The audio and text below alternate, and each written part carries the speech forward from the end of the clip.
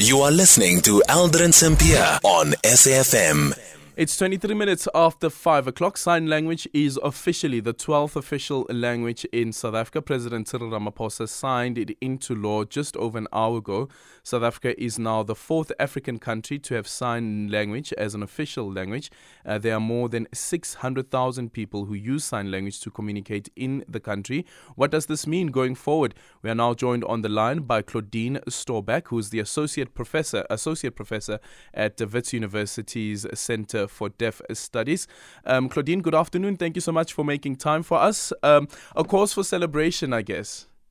A cause for celebration indeed. I have not been able to stop smiling all day and just watching it live on TV as our staff members were there. It was just marvelous. 25 years of lobbying and fighting and standing with the Deaf Federation of South Africa.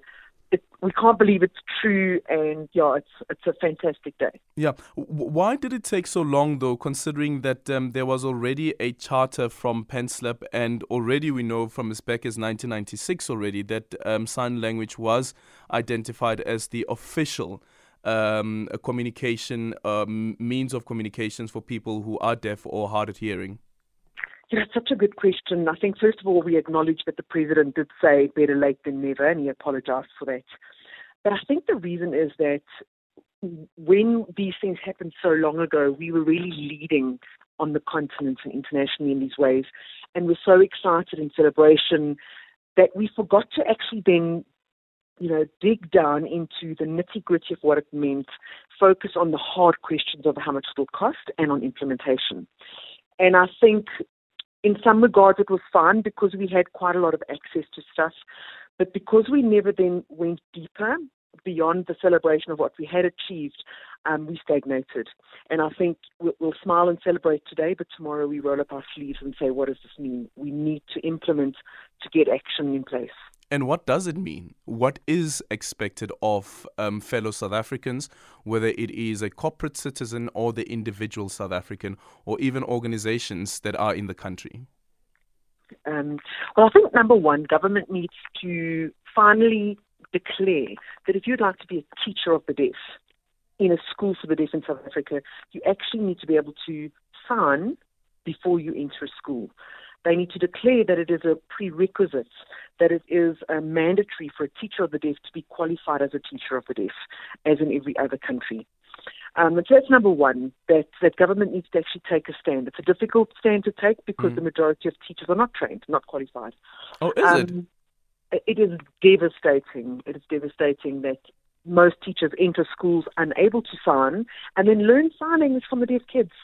Really? Whilst they then try and teach the children. No, it is. And then we can't blame the teachers as much, but they try their best, and then when one challenges it, they go, well, yeah, but I'm trying my best. Not good enough. So the Department of Education needs to now knuckle down and actually make a declaration. The odd sign language course here and there, trying to fix and put tape on something that's broken is not okay. This needs to be professionals. The Centre for Deaf Studies has had courses. Other universities have had courses. We've been waiting for 25 years for this. We've have the courses ready. But now it's time that we make this a mandatory requirement if you want to teach. So that was number one. Yeah. I think number two is that because of this now being part of law, government departments are now required to budget for this. And, again, both the deputy director and the president spoke about things like, quality assurance. We will monitor. Well, we need to actually take that up and say, so how will quality assurance be monitored? How will the implementation be monitored? And so making sure that the deaf community knows what this means and what they can expect. Because in the past, there's been good news and then nothing really has happened. So it's really about government departments putting aside finances and budgeting.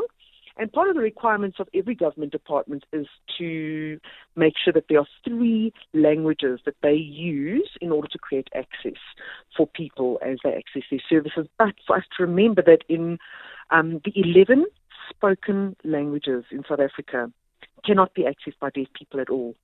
So now that South African Sign Language is a formal language, South African Sign Language is going to have to be one of the 3 languages that all government departments now use to provide access to communities. Yeah, and with the developments around technology and artificial intelligence, is there any scope for opportunity to try and enhance the training around sign language and also making it more accessible? Absolutely. So what we've done is we've actually developed online courses now to not to give teachers the opportunity to train while they are still working. But in terms of artificial intelligence and the ability to translate from text to sign language and sign language to text, there are a lot of programs out there. There are a lot of projects out there that seem innovative. But the deaf community, we're a little bit, it's kind of a wait and see. Because South African Sign Language is such a complex language in terms of the parameters that it uses in 3-dimensional space, and the role of facial expression is not emotion, but linguistic. So certain parts of the face show either questions, statements, declarations. There's certain parts of the face that show different linguistic aspects of communication.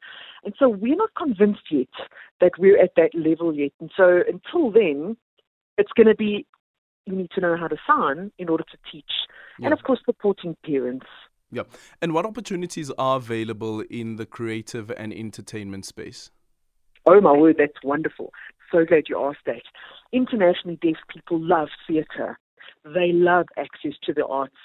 And, this is a field that needs really specialist, talented interpreters, whether they're interpreting music or various forms of theatre and drama.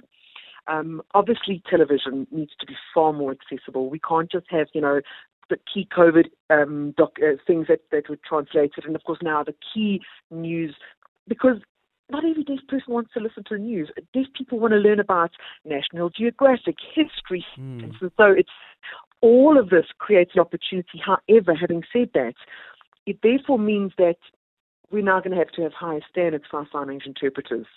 Just because you can sign or your mom and dad are deaf doesn't mean you can be an interpreter now.